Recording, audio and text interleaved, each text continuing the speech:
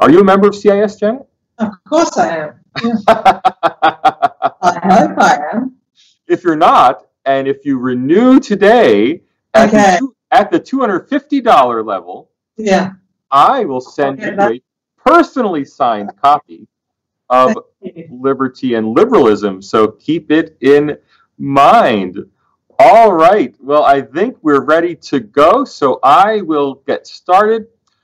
Hello. On Liberty has not been canceled. It's been renewed for a second season. So welcome to episode 16 of On Liberty, coming to you live from the Center for Independent Studies in Sydney, Australia. I'm your host, Salvatore Babonis, and joining me today is Janet Albrechtsen, Australia's top opinion columnist, appearing regularly in the Australian newspaper. Janet and I will be discussing her weekend column on cancel culture. Janet Albrechtsen, how are you? Oh, I'm very well. I'm very pleased to be here. Good that we have not been cancelled. We're pleased to have you as our marquee guest for Season 2. Thanks for joining us. Your weekend column opened with a version of the famous Martin Niemöller lament. First they came for the communists, then they came for the Jews. Of course, you customized it for the current cancel culture. Is this really, do we need to all band together before it's too late? Well, we certainly do, and we're the inevitable is happening, and that is that they are, when I say they, we'll talk about they, but the cancellers are coming for more and more people. You know, they're coming for the authors, they're coming for J.K. Rowling, they're coming for the scientists, they're coming for the linguistics professors like Steven Pinker overnight. Has written a very powerful piece on how 600 people have tried to cancel him. They are coming from more and more groups of people, and unless we stand up, I don't think we are able to turn the tide. This is why the CIS exists. This is why the IPA exists. We can't rely on universities to do it. We can't rely on government to do it. So we have to do it at an individual level. We have to do it at a group level, and that's what we do. Right, because this isn't so much an issue, I think, of government cancellations. This is society canceling people. Going back to our own roots, John Stuart Mill, who is our honorary patron here on Liberty, was more afraid that society would make it impossible for people to express their opinions than he was afraid of government restricting speech. Is the revenge of society in some sense something to be afraid of? Well, I think it is when you start having, when you replace a marketplace of ideas with a marketplace of outrage, which is where we are now, we should be very, very concerned. I think we need to understand what's happening. I don't think it helps just to mock what I will call the social justice movement, which is a very big part of this cancelling culture. I don't think it helps just to call them snowflakes either. I think we have to understand where it's come from, and it's come from the way that the Liberal project has changed over time.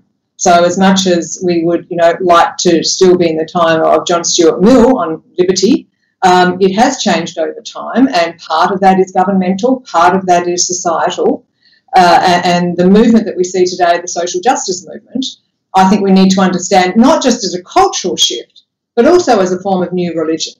And once you understand that as the new moral code for a big group of people, Salvatore, it's not going anywhere. So we can't just ignore it. We can't just laugh at it. We can't just get angry at it. It is here. It's in workplaces, it's in universities, it's everywhere. So we have to confront it. And I think we can confront it. You use that magic phrase, the marketplace for ideas. And the whole point of a marketplace is that it's somewhere where no matter who you are, no matter what your background, you can still buy things. Even if you are a convicted rapist murderer, once you've served your time in jail, you can come out and you can still go to Woolworths, right? But with ideas, we seem to be, or at least a lot of people seem to be not as comfortable with that. They don't feel that. They feel that somehow your own morality licenses or doesn't license you to participate in the marketplace for ideas. Do you think that ideas really should be more like the market? That is, everyone can participate no matter what their supposed moral code? Or should it be more like a family where people might shut down opinions they disagree with? I don't know. I have a pretty robust family. We And sometimes I agree with most children and sometimes I don't, and vice versa. I would always want us to be erring on the side of diversity, robustness, offence, if we have to, rather than the opposite. We know what the opposite looks like, and it's really not healthy. And if you think of the way the story of Western civilization has developed, the best periods of Western civilization have always been where we can discuss, where we can challenge, where, you know, one person's unorthodox view at one point becomes accepted because we've been able to challenge it and test it against other ideas. The moment we can't do that, I mean, you know, if we come up with an idea, it's very unlikely to be the perfect idea unless we test it. You know, if you analyse any kind of social phenomenon, your first instinct or your first finding is unlikely to be right until we test it. We find data, we critique it. It's that process, I think, that we are losing, and we are dumbing ourselves down in the process. And I think that's the really, really dangerous part of this. But we have to convince people of this. You know, we can't just assume that everyone understands that, you know, your understanding of liberty and my understanding of liberty and intellectual freedom is theirs. We are dealing with a new generation who probably don't take for granted what you and I have taken for granted and the kinds of education that we received. So I think it's incumbent on us to try to understand them rather than make fun of them. So, Janet, I don't know why you're so concerned with the freedom to offend when I'm sure you never offend anybody. But in your weekend column, which was certainly not offensive this weekend, you highlighted the Barry Weiss letter. Now, Barry Weiss was an editor at the New York Times who resigned with a very public letter saying, and I'm going to quote from the letter, "Never believe an editor or publisher who urges you to go against the grain." What do you think of the Barry Weiss letter? I thought it was a very, very good letter, and I think Barry Weiss exposed what she has worked with, which is an increasingly illiberal environment. The irony, of course, is that Barry Weiss was brought into the New York Times after the 2016 presidential election, where the New York Times admitted to its readers that it didn't have its finger on the pulse of the nation, and it had failed to explain America back to its readers. It didn't see Donald Trump coming. So they brought in Barry Weiss, who was meant to make the paper more diverse, and now she's left because the environment there is so illiberal. And one of the points she makes, Salvatore, very interestingly, is that she says Twitter is not on the masthead of the New York Times, and yet Twitter is basically making all these editorial decisions for the New York Times. Right. That's danger. And I hear for Australia's courts. Yes, well, I think you're alluding to a judgment that came down yesterday in relation to the very esteemed scientist Peter Ridd from James Cook University, who I'm sure many viewers will know was sacked by James Cook University a couple of years ago for breaching the university's code of conduct. At first instance, the federal court, circuit court, held that JCU could not terminate him under the code of conduct.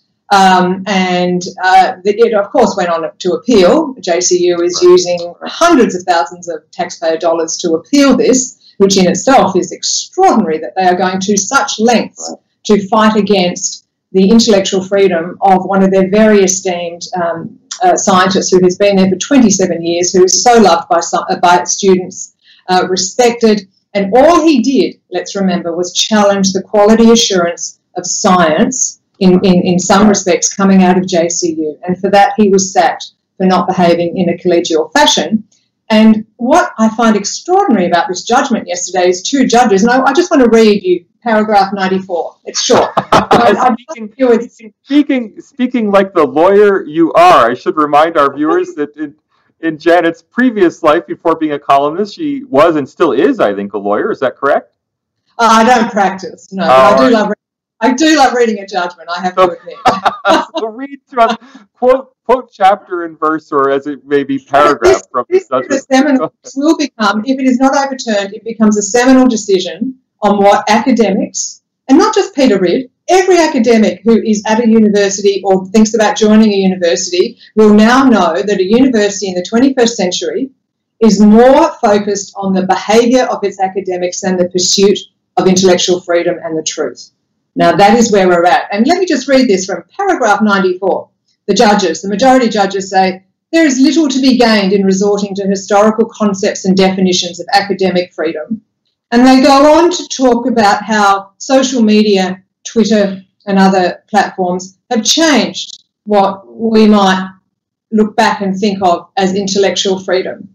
So think about that. How long has Twitter been around? For a few years. How long have we stood firm that intellectual freedom is incredibly important for us as a society to progress? And a university is saying we have to look at how Twitter is changing conversations and therefore we have to narrow the range of intellectual freedom. That's extraordinary. That's extraordinary. So I think what it means is that finally the government might need to step in and actually make it a requirement in return for funding that you do not allow a code of conduct to override intellectual freedom on a university campus. It's as simple as that. Well, I'm going to ask sad that we've come to that, right? How sad. I'm going to ask you to keep your lawyer hat on for a moment because I am curious about this. The court isn't the court's role simply to rule what the law says on it, not what the university should do. I mean, wouldn't it be legislating from the bench if the university were to express an opinion on the importance of academic freedom? Well, the problem is that they are dealing with a code of conduct, the James Cook University's code of conduct, and every university has one. They're all a bit different, but they are invariably always vague, incredibly ambiguous, and the court accepts that, incredibly ambiguous. So, therefore, if you have an ambiguously worded code of conduct, you can basically use it to do whatever you want. And in this instance, James Cook University grabbed hold of a provision that said that we expect people to behave in a collegial manner, and that, in effect, stopped Peter Ridd from challenging the quality assurance of science coming out of some parts of JCU. Do you see what I mean? It's not law. It's a vaguely drafted code of conduct that gets incorporated into employment. This is happening in every workplace, by the way. So this is, of course, every workplace should have a code of conduct, but it should be very, very clear to employers. It should absolutely be crystal clear to academics that they have a right to pursue intellectual freedom on campus. But that's exactly what is not happening. And the court has confirmed that to them, Twitter and other social media platforms will constrain intellectual freedom in the 21st century. I think that's a pretty sad development. Mm-hmm. Now, viewers may not be aware that Janet is, in addition to her other roles, the chairman of the Institute for Public Affairs, the IPA in Melbourne. And I understand the IPA is actually supporting Peter Ridd in this case. We absolutely are. We see this as, goes well beyond what's happening to Peter Ridd, and we feel for him and we support him. But this is a seminal case of cancel culture being done by administrators of a university who accept taxpayer-funded dollars. And think about it right now. They want more money to get through this crisis. How can they be asking for more money from taxpayers at a time when a university is saying we prefer to regulate the conduct of our academics to upholding intellectual freedom? Right. Well, kudos to Janet and the IPA. Kudos also to our viewers, Gay, Isabel, Robbie, the Big Brain, Tracy. Thanks all for joining us back for season 2. Janet, I'd like to go back to your column. You wrote that intolerance delivers a triple whammy.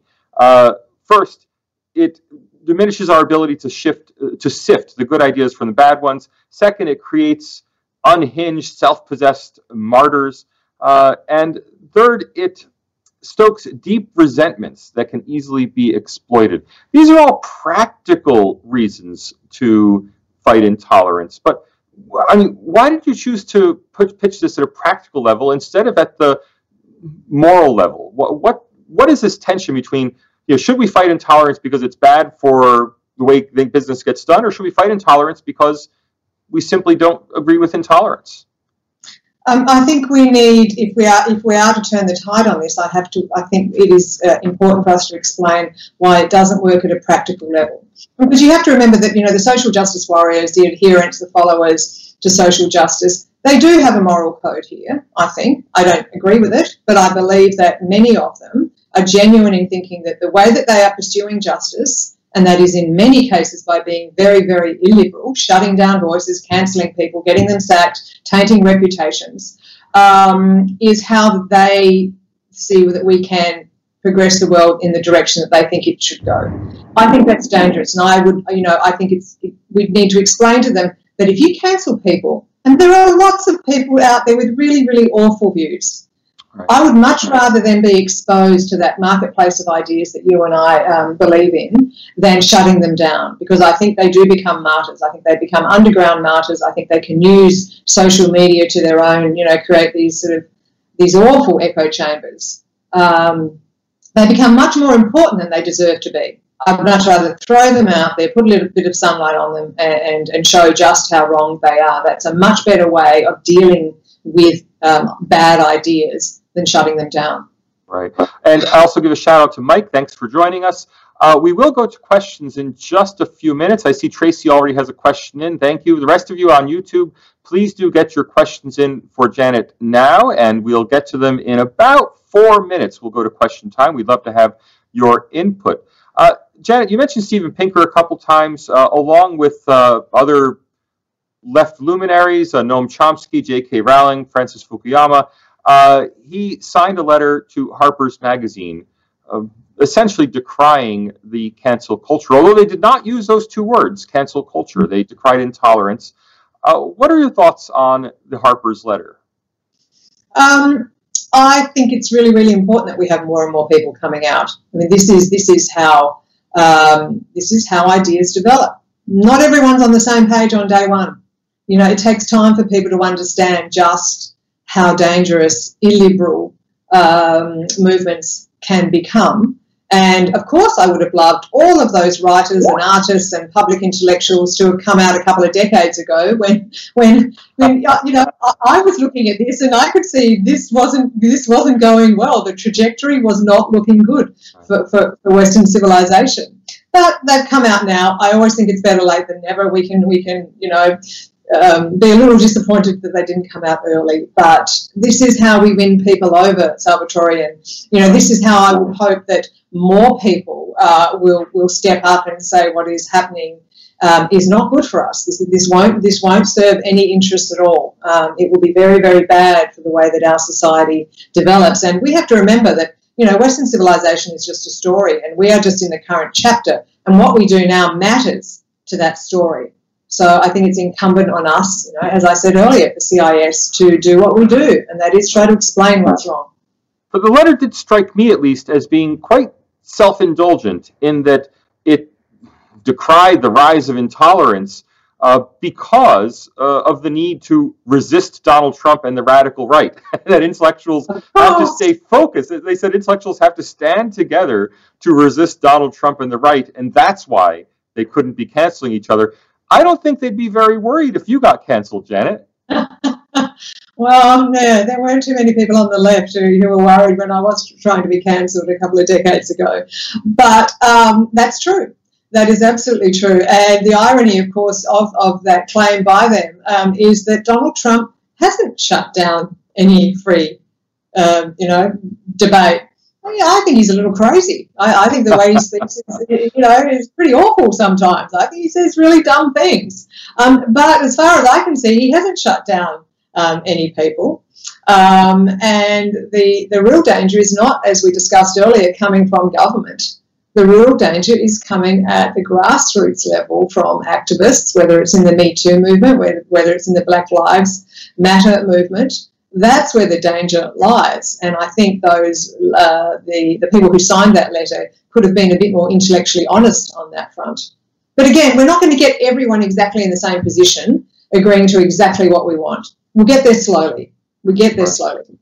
I mean, you mentioned in particular Steven Pinker's column. Now, Steven Pinker's a celebrity evolutionary psychologist who has written books about how the world is getting better and better, but he's become really a big figure at Harvard University. Yet there were a group of linguists who wanted to see him canceled, admittedly canceled from a purely honorary appointment at the Linguistic Society of America. I have not read his response to that letter. The 600 mostly junior linguists who were upset about honors being given to him Have you read his op-ed response? I was out running this morning, and I listened to a report on it on BBC NewsHour. So, but he was interesting, and he talked about this. What he's, of course, he's not being cancelled in any real form, because he has a huge profile, he has a great reputation, he has status.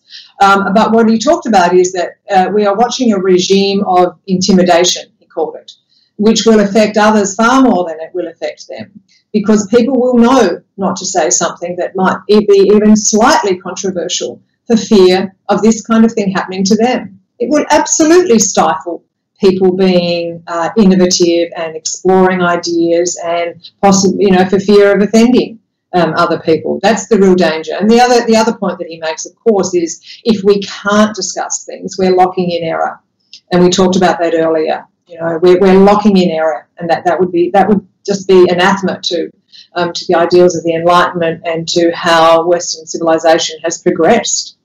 Right. Now, this is the point in the program where I take a moment to make sure that we don't get canceled. Not that anyone would cancel us for what we say, but they might cancel us for not raising enough money.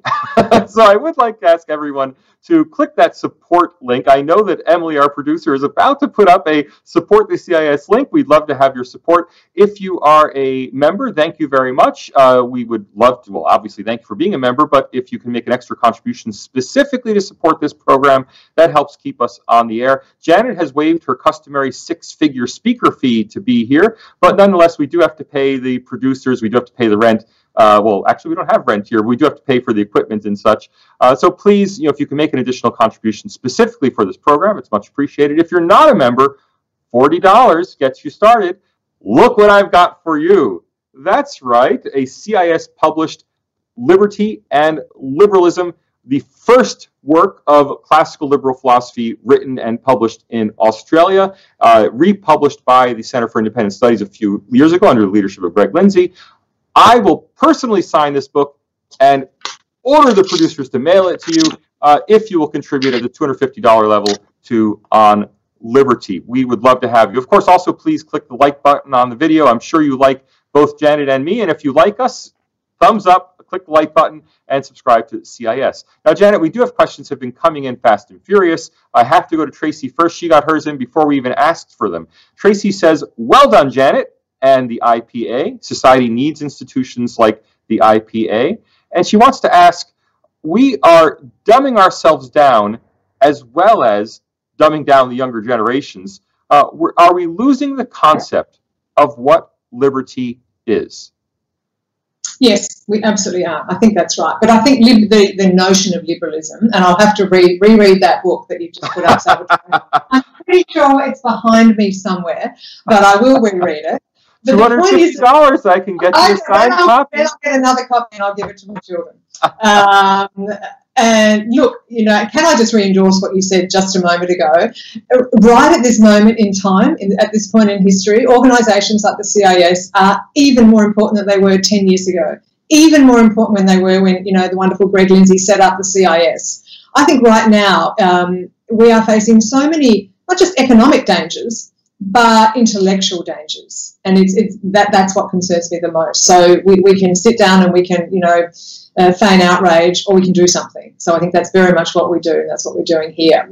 Liberalism, I think, has changed as a concept over so many years, and it's not.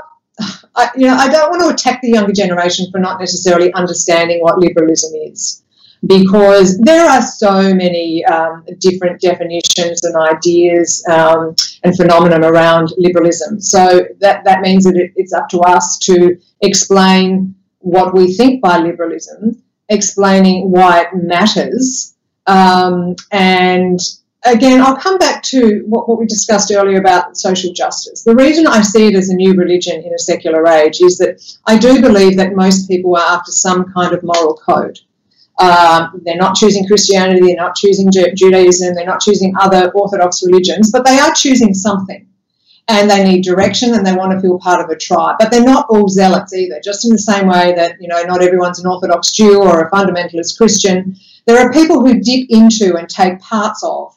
They'll, discard some rituals and some tenets, but they will take some parts of it. And I do think that it's harder to reach the zealots but it's not hard to reach the others who are dipping into social justice because they see it as a morally attractive movement. And if we can explain to them the parts of the social justice movement that are harmful, and cancel culture is one of them, without conflating cancel culture. Let's not be silly about what it means. Let's find the most egregious episodes and explain why it's dangerous. I think we're dealing with people who want to understand their own futures too. I'm sure that we can do it. It's just a question of actually, getting some dirt under your nails and doing it. I'm interested to hear you push the religion analogy because, of course, Christianity used to be closely associated with intolerance. So, the Inquisition. Many Muslim majority countries today are highly intolerant. They have their own version of cancel culture, which can result in people getting killed for their viewpoints and for expressing themselves.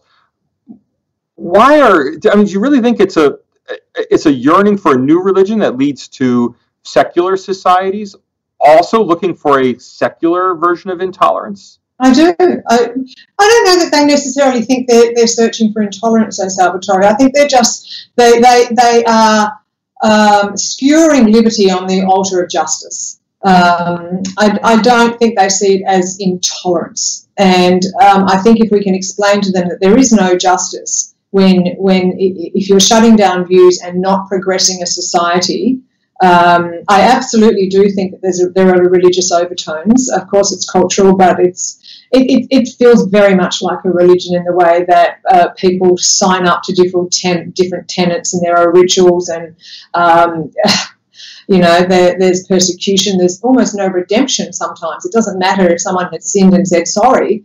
There's this, in many ways, it's worse than some of the religions that we know about because there's no redemption for some of the zealots. But again, let's not think that everyone part of the social justice movement is a zealot. Of course there are zealots, like there are in every religion. It's the ones in the middle, the moderates, the ones who dip into it and take part of it, who I think that we are talking to. And that's where I think progress and discussion can lay. Right. Isabel is asking about advice, practical advice for university students. If university students want to turn the tide, what can they do in practical terms? They can, I think they can step up. They can say what they'd like to say. I don't think we have to seek to offend people. I think we should conduct discussions in a civil way. And, the most that you can do, as Dave Rubin said, is do it and see what happens. Right? Just do it and see what happens. Like, speak up, express your views. What's the worst that's going to happen to you? Well, Drew Pavlou may have an answer for that. But Salvatore, I think the trick is for more of us to do it. Yeah. There is a comfort in groups. And if it's only left to a couple of people, it's very easy then for the small group of zealots who are trying to cancel people to win. If more of us stand up, this is my point about the Harper's letter. It's not perfect, but it's better than nothing. Okay. Good point. Andrew wants to ask about junior academics. He suggests that junior academics with heterodox political views find it difficult to speak out against the, quote, woke consensus for fears of compromising their careers. Do you have any advice for them? Yeah, it is very, very hard because, when we were talking about Peter Ridd earlier, Peter is the latter end of his career, having been at JCU for 27 years. And I spoke to a couple of other academics at the time that Peter was terminated, who likewise were at the end of their careers. It's easier for them to stand up. It's easier for them to take on that kind of orthodoxy, the woke culture. It is harder for younger academics. It's especially harder for younger academics when they're on short-term contracts. They are realities that people face, and I would only hope that those of us who can stand up and take on this culture and try to turn the tide do so that it's not left up to people who economically basically have no power to do that. Right. And you mentioned casual academics or those in short-term contracts. I think the really worrying thing there is they'll never know they were canceled because they don't have to be canceled. They just have to not be renewed. Is the cancel culture especially a threat in the gig economy world? It is, of course it is, because as you say, you just never know. But I think when you're on the inside of an organisation, it's very easy just to work out whether people want you around or not. I mean, I don't know if you've read Andrew Sullivan's "See You Next Friday" letter when he left the New York Magazine, but he wasn't cancelled, but he left because what he worked out they just didn't want him there anymore. There were too many staff at the New York Magazine who no longer wanted him because he didn't holus bolus agree with critical theory on race and gender and sexual identity and gender identity and whatever other part of critical theory has become so cemented as an orthodoxy that if you challenge it, you're out of there. Right. Now, Gray wants to ask about the institutionalization of human resources departments. He thinks that much of the cancel culture is associated with human resources, with HR. And he wants to know, she wants to know if there's a legal means to disempower human resources, as their reach often punishes employees expressing their views in private, even on social media. You're so right. Who was it? There was a well, famous... that's Gray. Oh, I'm sorry. Who was asking Gray 341? But who said it? I don't know. No, because there was a famous person who said that we need to dismantle human resources departments brick by brick, and then corporations would be much better off without them. And it absolutely is a problem. My experience from talking to people in human resources departments is that they in themselves are fearful if they don't censor something, that they will be held to account.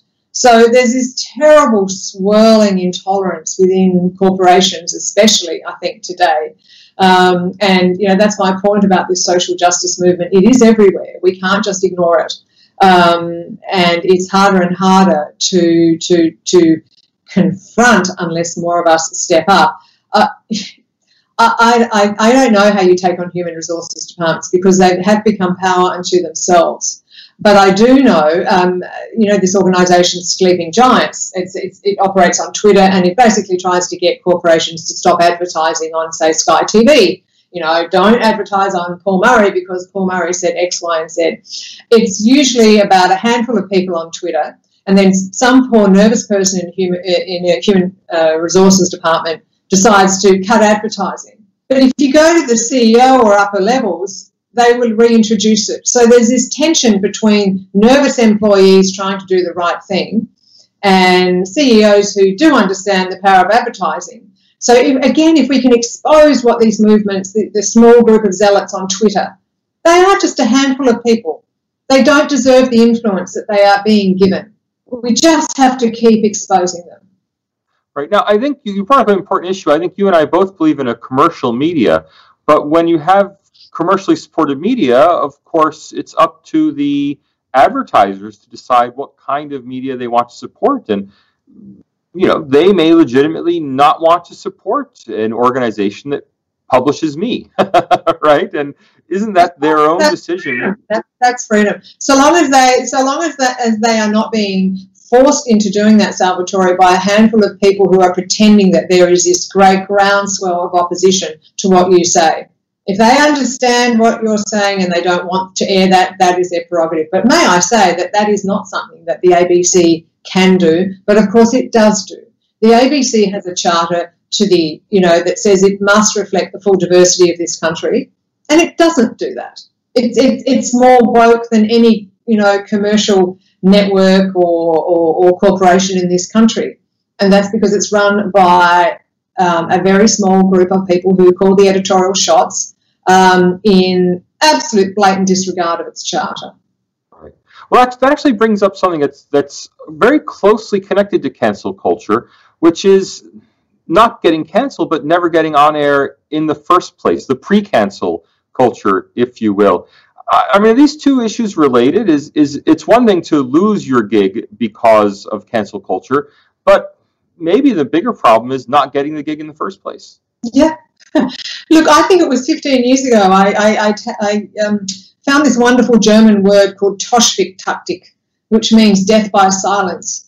And I started writing about it when I noticed that organisations like the ABC simply did not include views in debates. And that's a very effective, it was one of the early kind of parts of what we now see as cancel culture. There have been so many different, arms to cancel culture, whether it's revising Enid Blyton or, Mark Twain's Huckleberry Finn, or not bringing people onto shows. But when you have a charter that actually is the quid pro quo for getting $1 billion from taxpayers a year is that you reflect the full diversity of this wonderful country, and you don't do that, I think that's a breach of their legal obligation. So, but it was absolutely a tactic, and it still remains one, yes.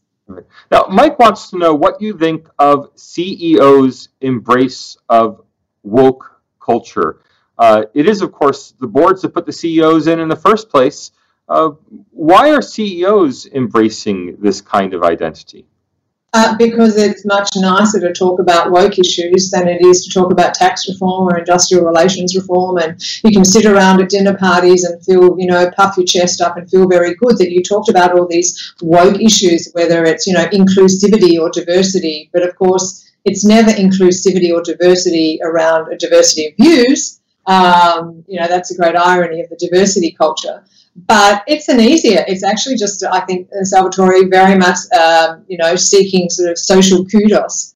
And it's much easier intellectually to talk about these kind of fluffy issues than it is to go out there on behalf of shareholders and talk about the importance of corporate tax reform, or talk about the importance of industrial relations reform, so that companies can actually become more profitable and employ more people and return profits to shareholders.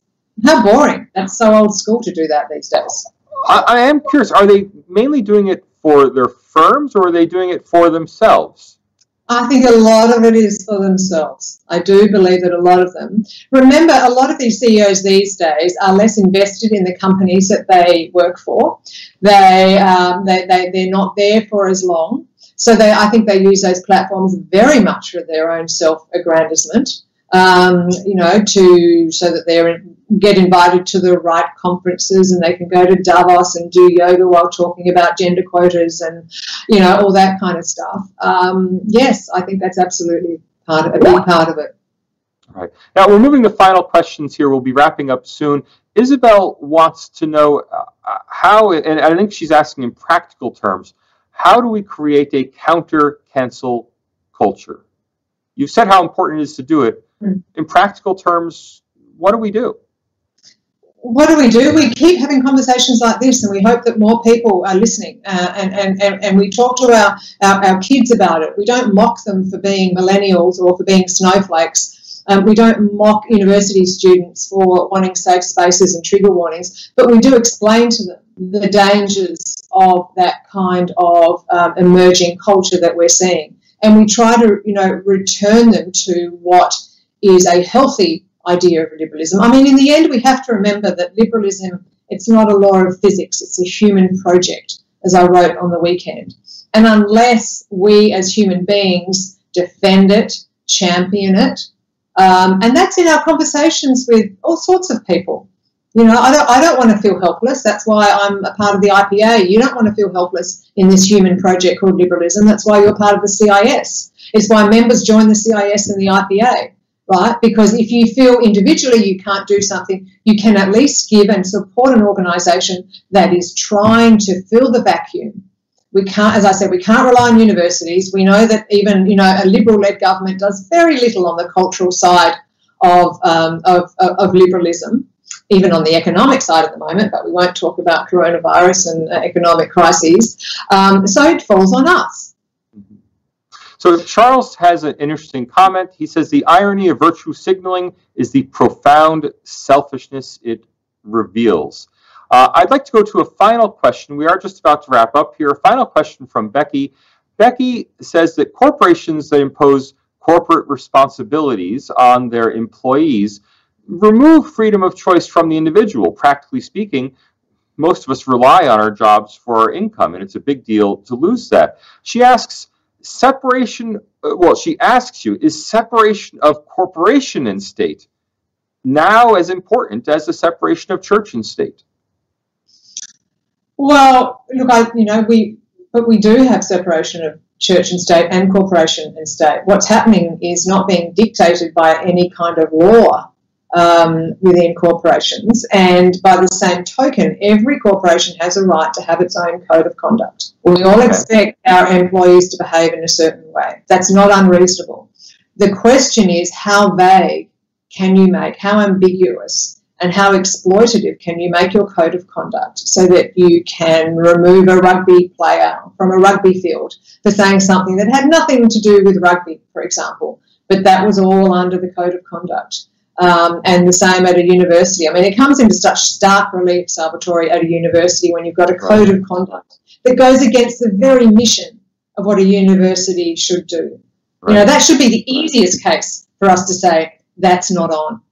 And you know, it's going to be a problem going forward, how we deal with codes of conduct in workplaces. And I think we have to keep pushing this idea that it is simply, it gives an employer a license to terminate someone under terms that are just not clear to an employee if you're relying on a vague code of conduct. I'm sounding like a terribly boring lawyer, but this is a bigger and bigger issue, as the Peter Ridd case has exposed. But should corporations also have freedom of speech codes? Yes and no. I think they should just have very clear codes of conduct that allow people to speak freely without damaging a corporation's reputation. That's not unreasonable. All right. Final thoughts, Janet? Well, I'm very grateful that we're talking about it, Salvatore. I do think it's very important that we do it. It's important that people are listening and thinking for themselves about this. And we have to try to end the polarisation of just, you know, being on either side of this debate and getting people together, you know, creating a model of what healthy discourse looks like. That's what we're trying to do. So thank you very much for having me. Oh, and thank you, Janet, for appearing on the first episode of Season 2 of On Liberty. We really appreciate it. Been fun. Thanks. Thanks also to our producer, Emily Holmes, who keeps us on the air, our executive producer, Max Hawk-Weaver, and Tom Switzer is the director of the Center for Independent Studies. Thank you all for watching. We'll see you back next week.